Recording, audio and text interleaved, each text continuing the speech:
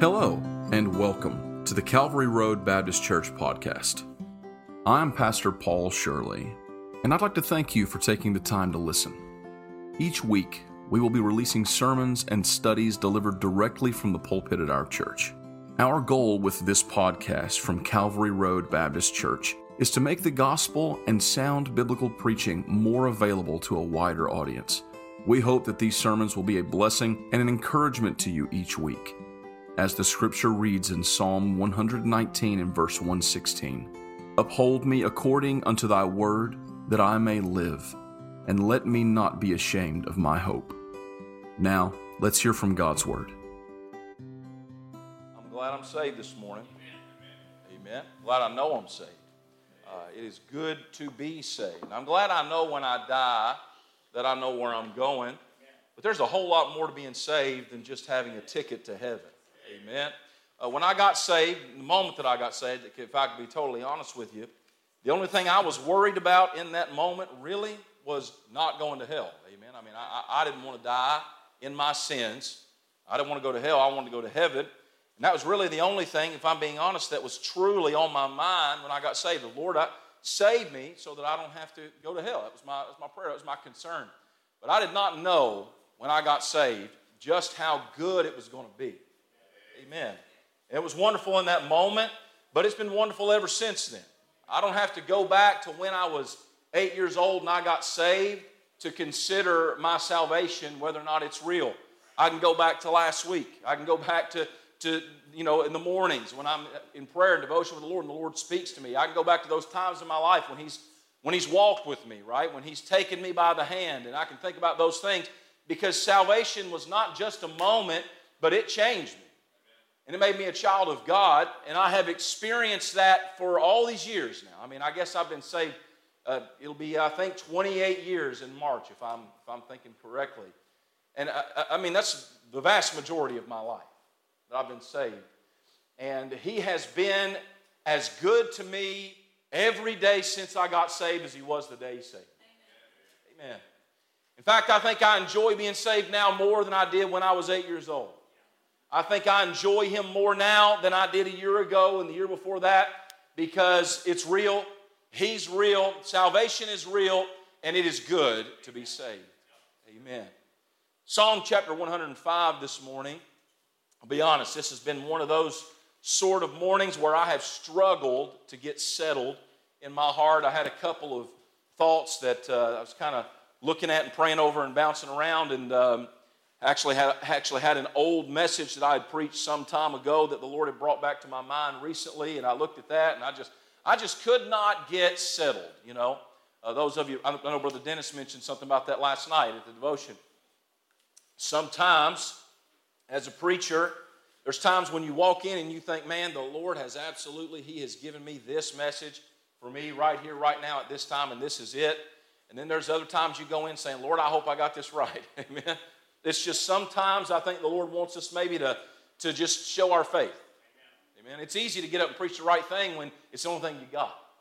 But when you're praying, you say, Lord, I'm just going to put my faith that this is exactly what you've got. So it's kind of where I've been this morning, and I do believe I've landed where the Lord wants me. It just took a little bit more prayer, which is always good, by the way. More prayer is good.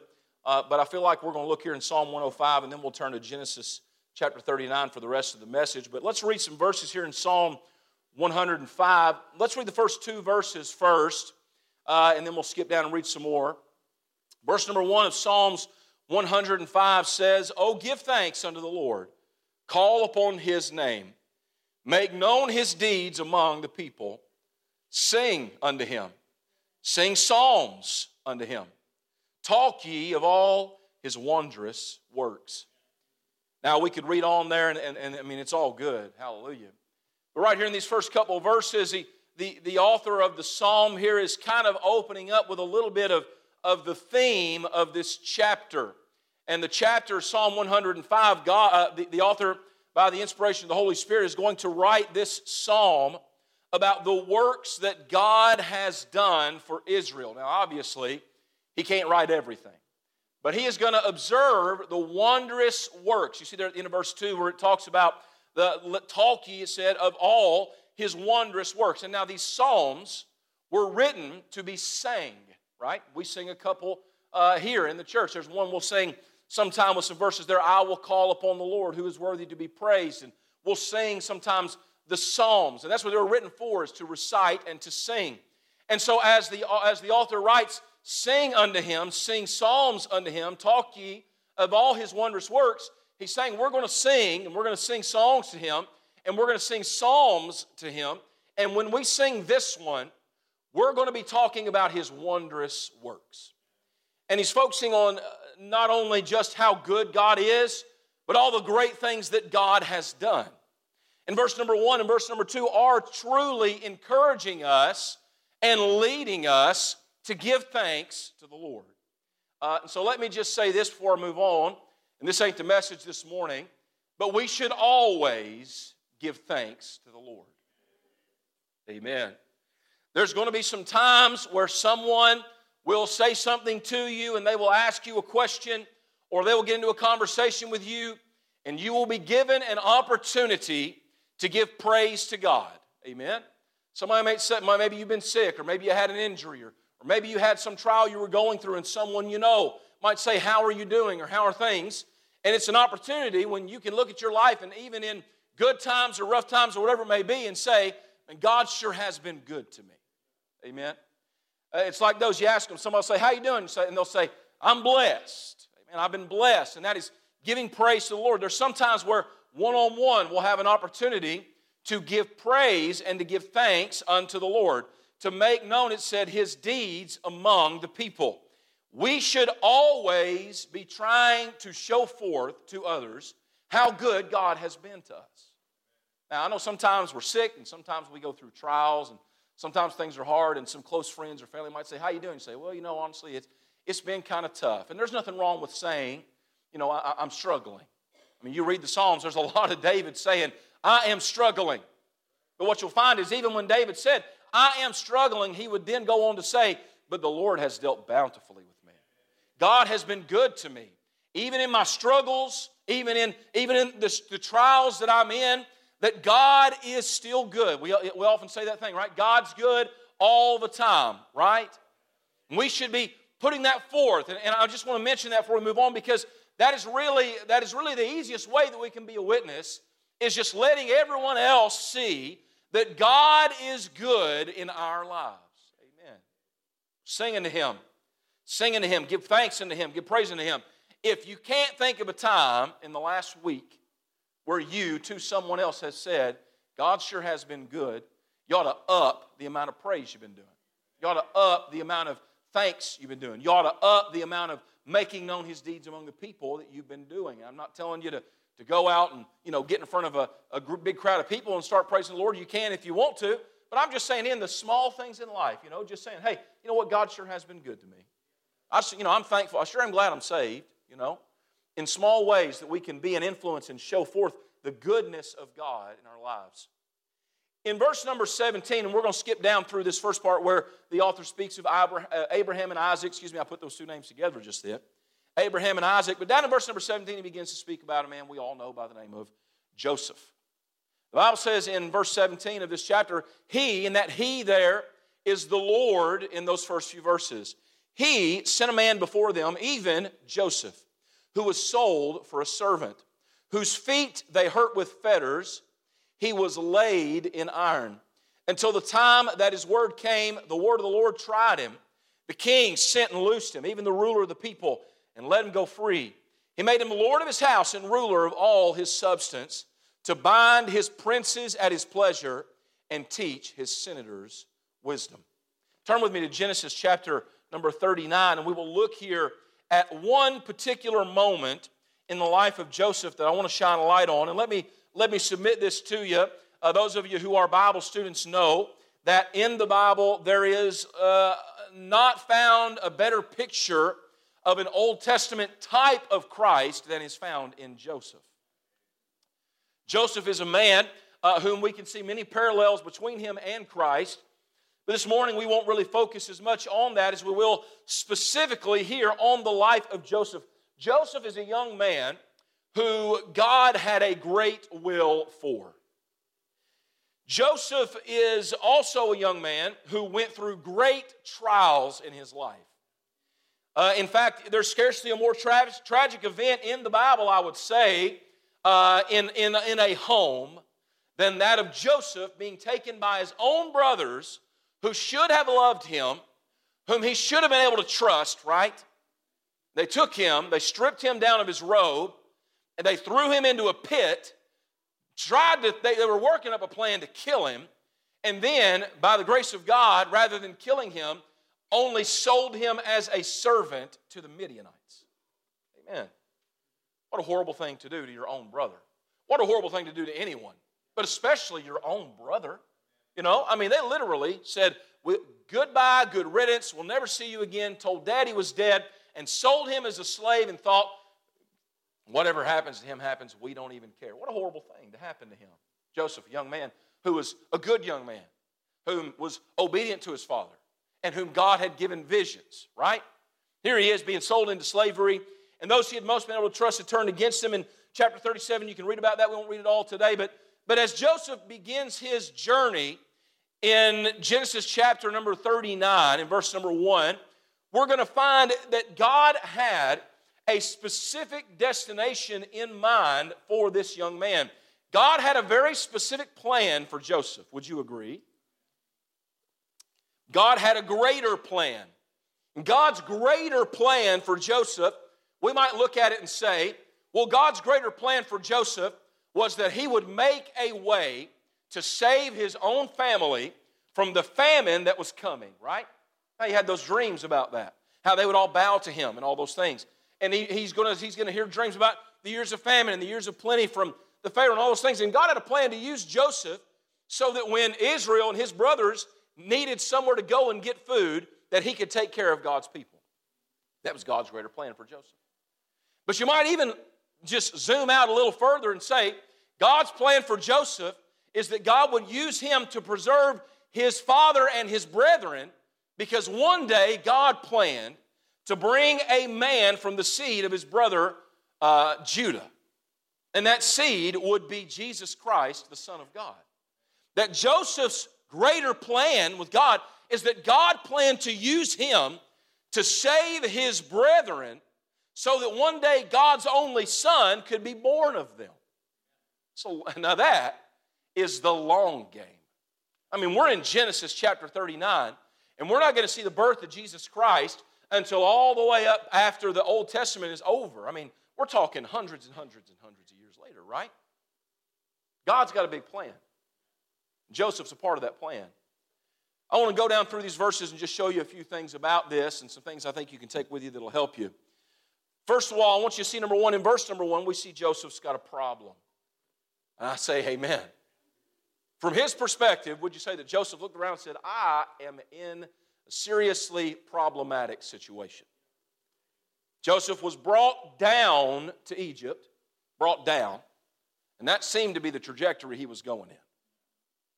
He's brought down to Egypt and to Potiphar, an officer of Pharaoh, captain of the guard, an Egyptian, bought him in the hands of the Ishmaelites, which have brought him down hither. He has gone from the top to the bottom just like that. He didn't walk into a valley. He was thrown into a pit and then dragged into a valley. I mean, he has been thrust into a horrible situation, really of no fault. It's no fault of his own. You say, well, he had to run his mouth and tell his brothers about those dreams he had.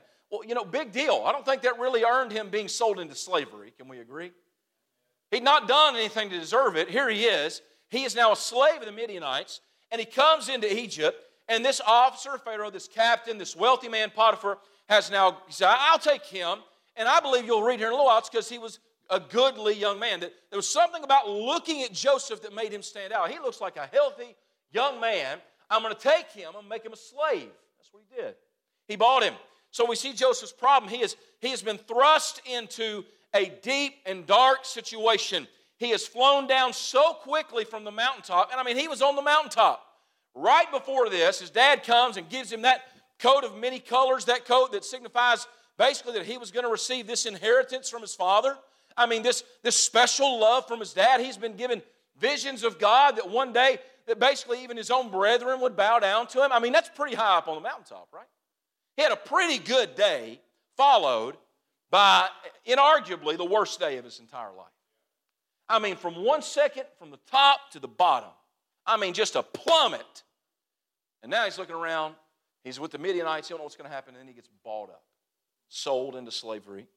And we see Joseph's prosperity in verse number 2. Now, he's a slave.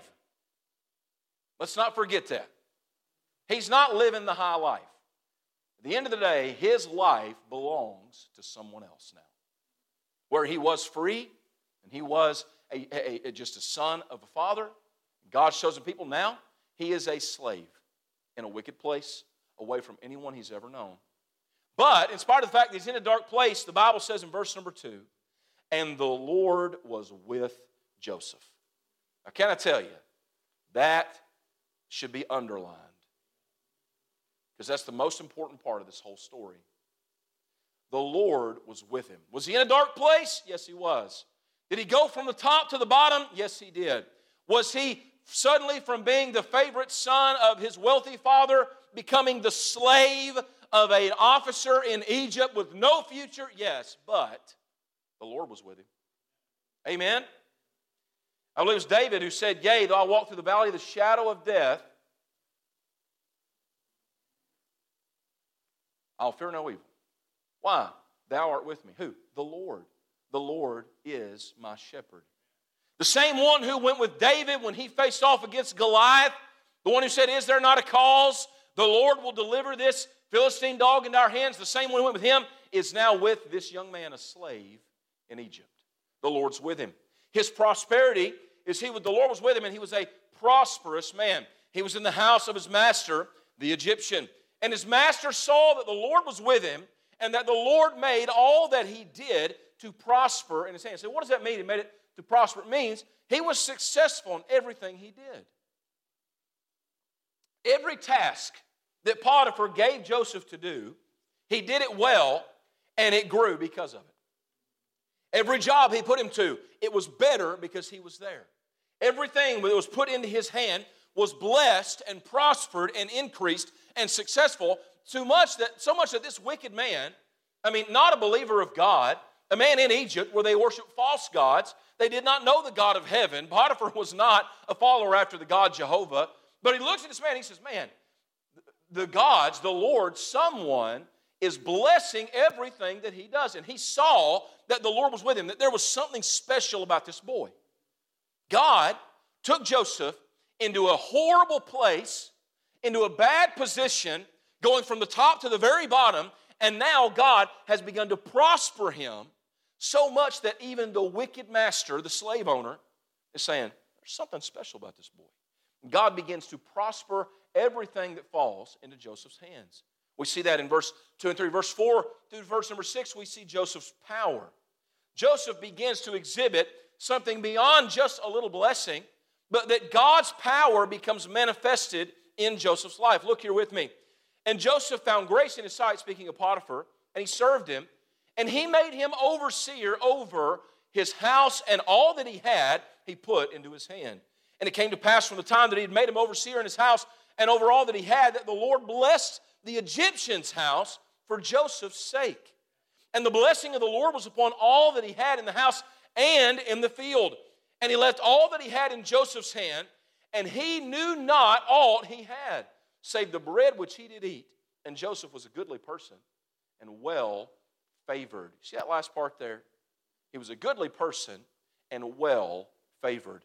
Now I believe that last line, where it says that Joseph was a goodly person, I mentioned that a minute ago, and that he was well favored, I believe that means in Egypt by the people around him. They saw that he was a goodly person. That means he was handsome to look on. He was likable. And everybody liked him. He was well favored. He was, you could say, he was charismatic. Who? This slave. This slave of Potiphar is a charismatic man who everybody likes, and everybody likes to look at him, and everything he's doing is good. He's just got the golden touch, right? What is his power, though? What's his power with God? His power with God is this. It is the favor of God. It was not the favor of men that made Joseph to prosper. It was not that people liked him. It was not that he was goodly to look upon. His power was in the favor of God. The favor of God on Joseph, that God looked down on him and he blessed him, was so much that he even blessed those around him because of his favor for Joseph. Why was Potiphar's house blessed? Because Joseph was in it. Why was Potiphar's fields? Why were they blessed? Because Joseph handled the fields. In fact, it grew to so much power and so much prosperity in the life of Joseph that Potiphar stepped back and said, you just take everything I got and you touch it and God will bless it, to the point that he did not even know what he had. He no longer knew how much money he had. He didn't know how much land he had gained. He didn't know how well his crops were doing. It said all he knew was the bread that was given to him, the things he took himself to do with, and he just left all the rest in Joseph's hands and said, he'll take care of it. I mean, Joseph has gone from the top to the bottom to pretty high up again. Now, I wouldn't say he's at the top, because he is still a slave. And everything that he handles is not his. It's in his hand, but it belongs to Potiphar. It does not belong to him. So he's not back where he was. But he's come pretty far up. I mean, he's come a long way, right? God has taken Joseph think about it from Joseph's perspective. He's gone through can you imagine those days with the Midianites? I imagine they were not very kind to him. I imagine they beat him. I imagine they did not feed him well.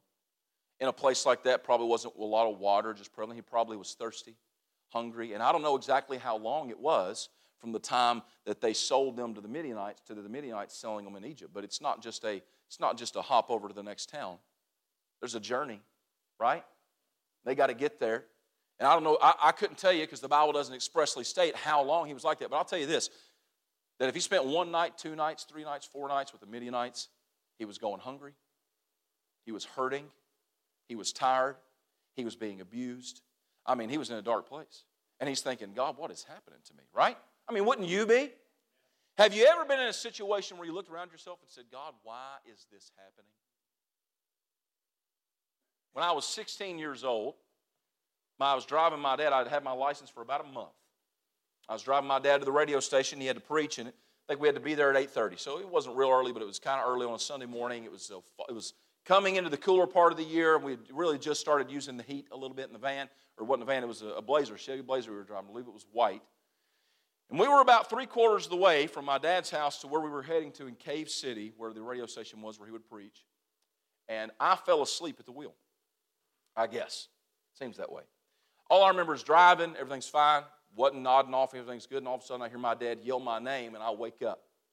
We were on the other side of the road, and we hit a stone tile, a culvert, and it broke the front axle, and we flipped that Blazer about 8 times down a hill. 16. I'd had my license for a month. Now, I remember flipping, because any of y'all that's ever been in a car accident, it's like time slows down. I mean, it is, your body starts pumping that adrenaline, and everything just slow motion.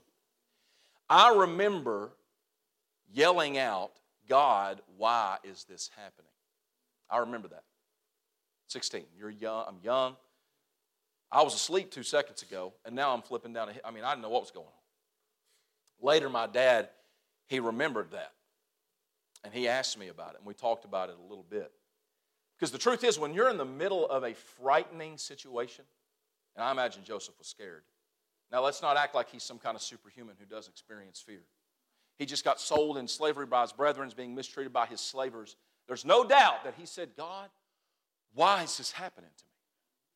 What happened to me being exalted and my brethren bound down to me? I have no doubt he experienced fear in that bottom. But now, he's come out of that, right? He's back at the top. I mean, suddenly he's got more wealth in his hands than he's probably ever even seen. He is exalted amongst all the other servants. He is the master of Potiphar's house, this wealthy officer just under Pharaoh. I mean, things are going good, and he's thinking, oh, okay, things are good again. Everything's great.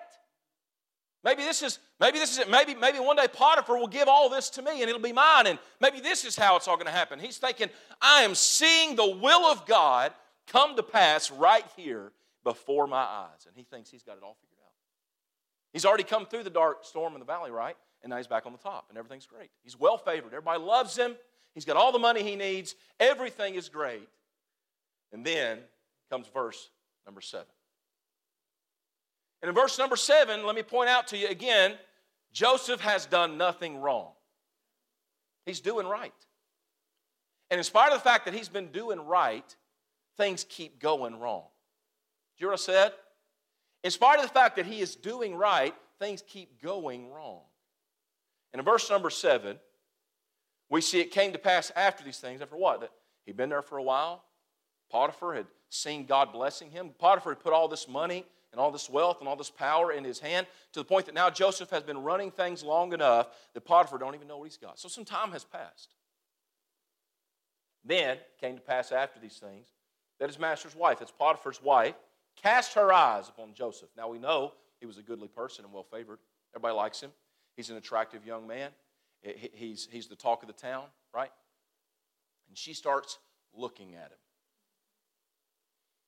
She cast her eyes upon him and she said, lie with me. But he refused and said unto his master's wife, behold, my master wotteth not what is with me in the house. That means he don't even know how much money and how much wealth and all the things that I've got going for him. He don't even know what's in the house. He said, he hath committed all that he hath in my hand. There is none greater in this house than I, except for Potiphar. Neither hath he kept back anything from me but thee, because thou art his wife. How then can I do this great wickedness and sin against God? Now I want to point out a couple things to you there. Joseph's in a great place, and in spite of this great place, suddenly there comes upon him a great predicament. It's not a simple temptation that has come up against Joseph. It's the wife of his master. There's a lot that's going to go along with that, right?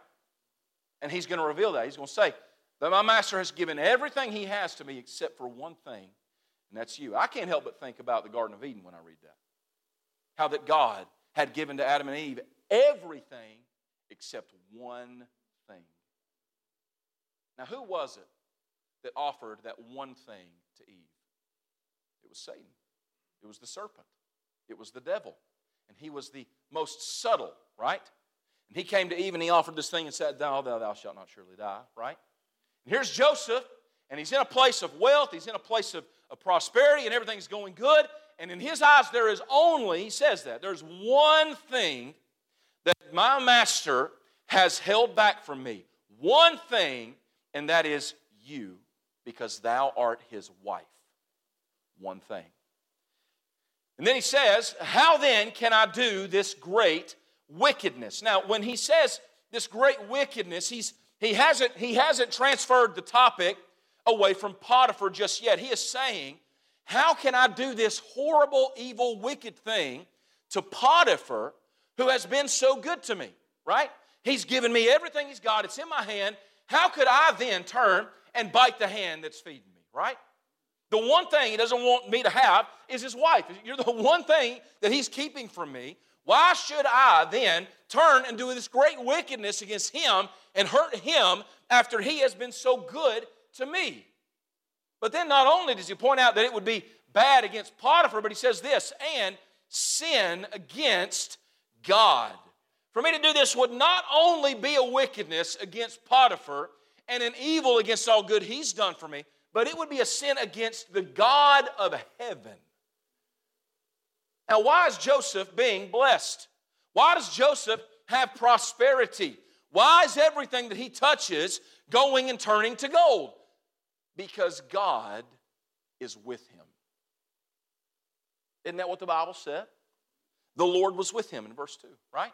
The Lord was with him. The Lord was with him. Why did Potiphar start giving him more jobs? Because he saw that the Lord was with him. And now Joseph was looking at it and saying, ma'am, why would I throw away everything that's going good in my life and sin against God when he's the whole reason that this good is happening in the first place? Now, let me ask you a question. Do you think that Joseph might have been tempted? The Bible does not tell us if Potiphar's wife was a beautiful woman. It doesn't tell us. But Joseph's a man. And here comes this woman with authority and power. And she begins to tempt him. Now, he refuses, the Bible says in verse 8. He rejects that temptation. He pushes back against that temptation. He pushes back against that offer to sin. But let me submit this truth to you. Anytime in your life when God begins to work and God begins to favor and God begins to use you to do something for Him, temptation will come up against you. In fact, it even happened to the Lord Jesus Christ. Immediately after being baptized, the devil tempted Him in the wilderness. Right? I mean, at the very beginning of His ministry, who? The Lord Jesus Christ. The devil followed after Him in the wilderness where He's fasting for 40 days because he knows all the stuff he's about to have to go out and do. And the devil's tempting him. Hey, why don't you just turn that rock into bread? Right? Why don't you just cast yourself down? The angels will catch you. Why don't you bow down to me and I'll give you everything, all these kingdoms that you can see. And if the Lord is going to endure temptation when He is doing the work of God, what makes you think that He won't do the same to you? Joseph had decided, it's apparent in his life, he had decided he was going to stay with God. Can you see that? He's looking at this woman who's making him an offer of temptation. He said, I can't do that because I can't sin. I can't do this evil thing to Potiphar, but I can't sin against God. Amen. That's a big deal.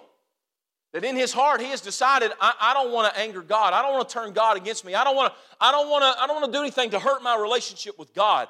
That God is blessing him even in a dark place. Now he could be bitter against God.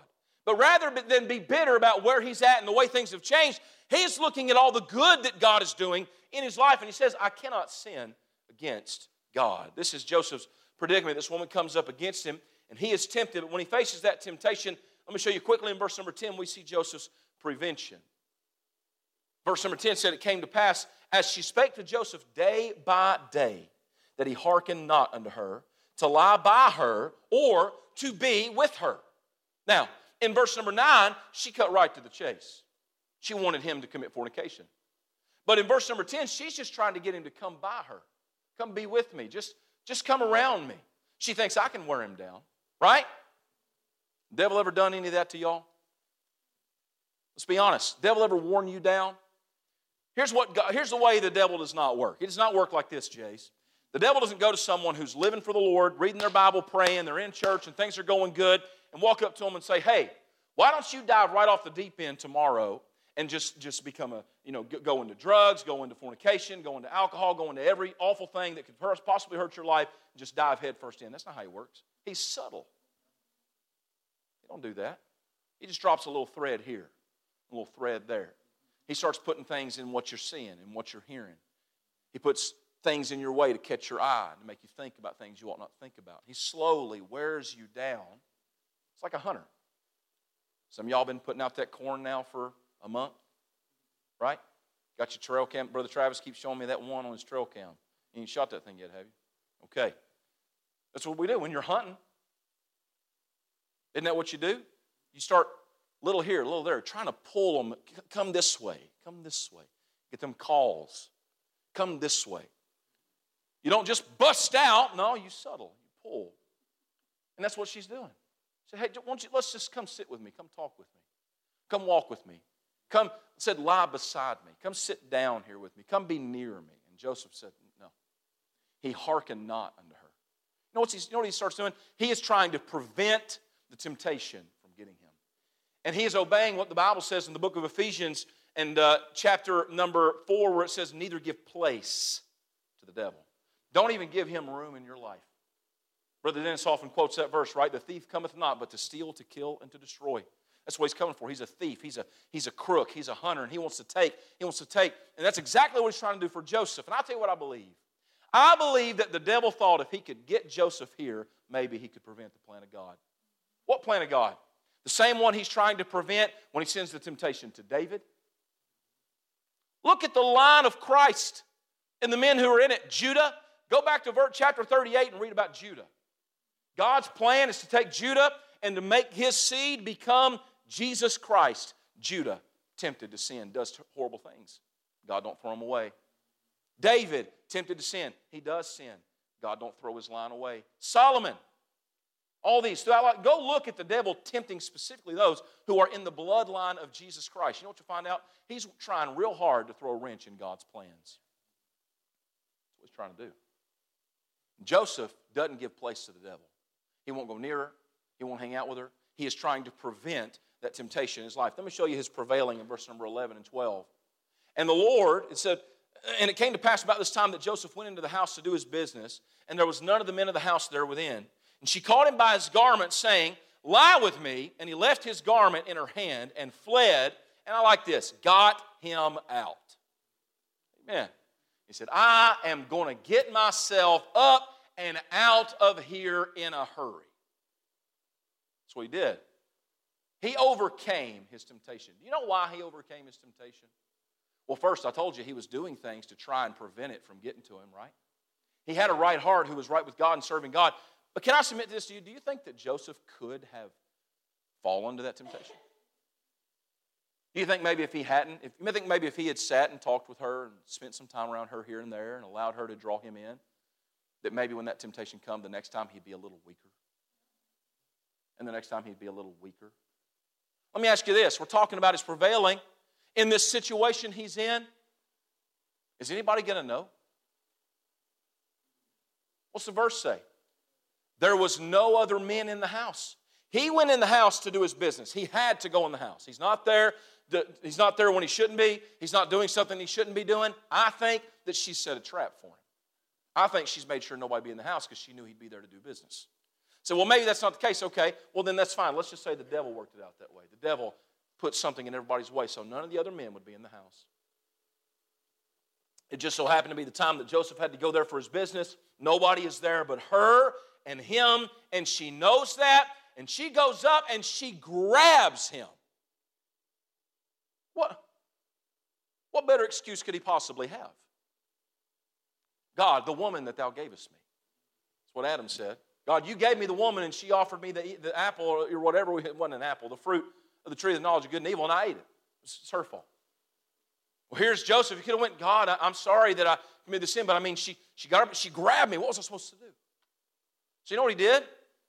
He ran. It says he fled. He literally ran. He ran, and it said he got himself up and out of there so fast and so fervently that she ripped his garment off. Now, I don't know if it was a shirt, a jacket, a vest, or a robe, or whatever it was, but she grabbed him so good that he had to spin out and run. So that's kind of extreme, is it? What the Bible says specifically about this kind of sin? The Bible says this in 1 Corinthians chapter 6 and verse 18. Flee fornication. Flee. What does it say that Joseph did? He fled. Y'all see that? He fled. 2 Timothy chapter 2 verse 22, by the way, this is Paul talking to the pastor of Ephesus. He says this, flee youthful lusts. That's not even fornication. That's just lusts that are in our hearts and in our minds. Here's what he says. You need to get away from that. Are y'all hearing me? Now, not everybody that's in here this morning has the same temptation. Right? For some people, the temptation might be substance abuse. For some, the temptation might be sexual things and lust of the flesh, like we're looking at right here. For some, the temptation may be gossip. For some, the temptation may be pride. Well, I don't know what the temptation is in your life and your heart, the thing that eats you up, but I know this. If you want to escape, the Bible says that we sin when we are drawn away, as it says, of our own lusts and enticed. That word lust, it is just a deep, strong, physical desire. It's not always something that's carnal like it is in this case. Whatever it is in your life that draws you, that thing in your life that you know that if you get around that, it is going to pull you to sin. Here is Joseph. And he sees it. You know why I think he's running? He's not running because he's afraid for his life. He's running because he's afraid of what will happen if he doesn't. Amen. He's afraid that if he does not run, this could be the moment when it all falls apart. Now, some of y'all know the story. Some of y'all thinking, it's going to fall apart anyway. But is it really? We can see Joseph's prevailing here. He overcame the temptation. And you know how he did it? He ran from it. Now let me say this, and I need to move on and close. But sometimes the reason we can't get away from temptation in our life is because we just kind of step to the side. But you know what the Bible said about Joseph? That when she tried to get him to come and be with her, he would not hearken to her voice.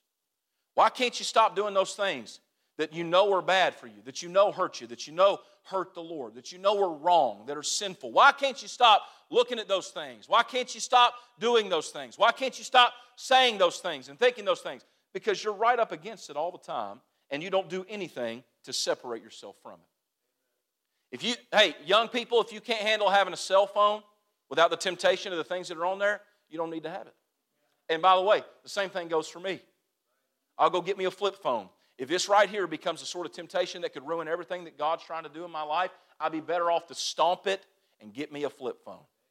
Amen? They sell them at Walmart. Hallelujah. That's a fact. So, well, that's a little extreme. Well, here's the problem. If you stick around, it'll destroy you. If you stick around, the thief, he's going to steal, kill, and destroy. He's going to steal first, take some things from you. Then he's going to start killing some things in your life that were once good, and by the time he's done, it's all going to be destroyed, every bit of it. If Joseph had failed, would God's plan have failed? I don't think so. God is a sovereign God. God will make a way where there seems to be no way. Right? If everything that God invested in Joseph had fallen apart, God could have found someone else. Amen. Absolutely. He absolutely could have. But if Joseph had fallen apart, then what would have happened to Joseph? We know Joseph, he's in the hall of faith in Hebrews chapter 11. We know Joseph, we just read of the great wondrous works of God in Psalm 105 about the life of Joseph. And for the sake of time, because I need to close, I won't read down through the rest of the chapter. But you can read, we know what happens. That wife, she's got that coat in her hand, and she's so mad that he spurned her. So she takes it, and she starts telling other people around. Joseph came in and tried to force himself on me. And then I screamed out for him to stop, and he ran away. And look, I've still got his jacket. I've still got his clothes. And she tells her husband, Potiphar. And Potiphar, who is not a godly man and has no spiritual discernment, sees that, and he becomes very wrathful. And what's he do? He takes Joseph. When he heard the words of his wife in verse 19, he took the servant, Joseph, in verse 20, and he put him into prison. So he's gone from the top to the very bottom to way back up here again, and then suddenly, everything goes wrong again. And in the midst of all the things in Joseph's life going wrong, guess what he is still doing? He's still doing right. Would it not have been easy for Joseph to say, God, I'm done. I've had enough. This roller coaster of a life that you've put me in, I've not done anything to deserve this, and I am finished. Sure. In fact, some of us, we might even look at that and say, well, you know, the situation he's in, it's hard to blame him. Have you ever had moments of weak faith? Moments of doubt? Sure. But here's Joseph. Verse 20, he's taken into prison, a place where the king's prisoners were bound. And he was there in the prison. Verse 21. But the Lord was with Joseph and showed him mercy and gave him favor in the sight of the keeper of the prison. And the keeper of the prison committed to Joseph's hand all the prisoners that were in the prison. Whatsoever they did there, he was the doer of it. And the keeper of the prison looked not to anything that was under his hand, because the Lord was with him, and that which he did, the Lord made it to prosper. All of the devil's plotting and his planning, all the woman's wiles and her words of enticement to Joseph, none of it stopped or interrupted the plan of God. Someone without discernment might look and say, well, it looks like, Joseph, you said this was God's plan. God put you in Potiphar's house, and this is how you were going to save Israel. What are you going to do now? You're in prison. How are you going to help your brethren if you're in prison? Well, some might look at that and say, look, see the plan of God. It's fallen apart. But they've discounted something. God has never left Joseph. God is with him. God is protecting him. And not only that, but when he gets into prison, even in the prison house, God is prospering Joseph. And suddenly, he's basically the ruler over the whole prison. Everywhere he goes, everything he touches turns to gold. Why? Let me ask you this simple question. We're closing. What do you reckon would have happened when Potiphar's wife had come to him and he had given in to that temptation and he'd committed adultery with the wife of his master?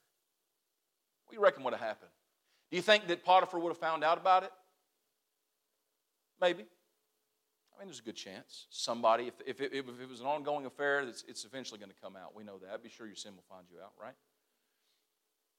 So it could quite possibly have ended the same way with him in prison, right? What would have happened if he had disregarded his master and the Lord? If he wouldn't have cared how it would have affected Potiphar, not would have cared how it affected the Lord. Maybe he would have got caught. Maybe he wouldn't have got caught. But there's one thing that I can tell you would definitely have happened. We'd have a different story from what we've read here at the end of this passage. Right there in verse number 21. It would not start the way it started, but the Lord was with Joseph. Joseph said, I can't do this sin against God. You know what he said? Because he knew the only way I'm going to prosper in this life, the only way I'm going to succeed in this life, the only way I'm going to have any joy in this life is if I stick with God. Even when things were hard. Even when things were good. He stayed with God, didn't he? What if he hadn't? I submit to you, it would not have interrupted the plan of God because God would have made a way. But it would have interrupted the life of Joseph. You can read about it throughout your Bible. People who were doing good and running well, and then all of a sudden, look at David. Greatest king who ever lived outside of the Lord Jesus Christ, and yet the last half of his life was riddled with sorrow and suffering that he brought on himself because of the sin that he gave into. Now, God did not kill him for one reason. He repented. But he still lost his children. Right? What about Demas in the New Testament? You know Demas? How Paul said he was his fellow laborer. He was servant in the faith, and then all of a sudden it said, Demas hath forsaken me, having loved this present world. God's plan never stopped because of the failure of these men in the Bible, I told you. But things changed for them. Psalm 37, verse 34 says this, wait on the Lord, keep his way. See that? Wait on the Lord. That's Joseph. God, things are bad. Oh, wait, they're good. God, things are bad again. But then, if he waited, they get good. And we all know how the story ends. Joseph is going to reach that place of essentially kingship in Egypt. And God is going to fulfill the promise he made to him. But for him to get there, you know what he's going to have to do? He's going to have to wait. Not only is he going to have to wait, though, he's going to have to keep his way. Keeping his way, that is staying away from sin and keeping on the path God has for me. Young people, you want to wreck your life? You want to wreck your life, you just let temptation do what it wants with you. Every time it wants you to look at something you shouldn't or say something you shouldn't or do something you shouldn't, just do it. Before you know it, you'll be my age and you'll be looking back going, how did I get here? Anybody in here this morning want to testify of that this morning? How quickly you can destroy your own life? Amen. Jace, how old are you? 16? Have you hit 16? 15 right now? Darian, how old are you? 16? The devil can do a whole lot of damage at 16, 15, 13 that will keep you in a state of destruction till you're 30, 40, 50. How? If we don't wait on God, if we don't keep his way, you'll be amazed to find out what temptation can do to you. What it can do to your heart, what it can do to your mind, what it can do to your body. You think, oh, I'm just having a good time. Everything's great. Everything's fine. It won't be. There's a way which seemeth right unto a man, the end thereof are the ways of death. That's what the Bible says. The Bible says the wages of sin is death. He that soweth to his flesh shall of the flesh reap corruption. I could stand here for another 30 minutes and just give you verse after verse after verse after verse after verse of how that sin will deteriorate and destroy your life, destroy your heart, and destroy, here's the saddest part, destroy the plan that God has for you in your life. Joseph did good when everything around him went wrong. And because of it, God saw his plan fulfilled, and Joseph got to experience that. If Joseph had given into temptation and he walked away from God, God would have still found a way because he had a greater plan. And that plan was his son, Jesus Christ. But do you know who would not have been a part of that plan? Joseph. The one who would have suffered if Joseph had given in to his temptation is not God. It's Joseph. He is the only one who stood to lose everything, really, in his life right there. Will you hear that warning this morning? Sometimes in life things don't go right. Sometimes in life things do go right. And sometimes when we're at the top of the mountain, the temptation comes knocking on our door. And sometimes when we're down in the valley, we want to throw in the towel and give up and not wait on God anymore. But let me encourage you that if we will wait on the Lord and keep his way, he shall exalt thee, the verse says. God will exalt us if we will wait and keep his way. Stand.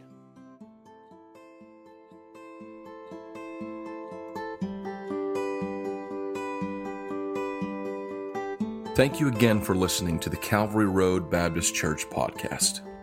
If you would like to learn more about our church in Shepherdsville, Kentucky, you can find the link to our website in the show notes to www.calvaryroadbaptistchurch.com. We're so thankful that you've taken the time to listen to today's sermon, and we hope that the Lord will use it to edify you in the faith.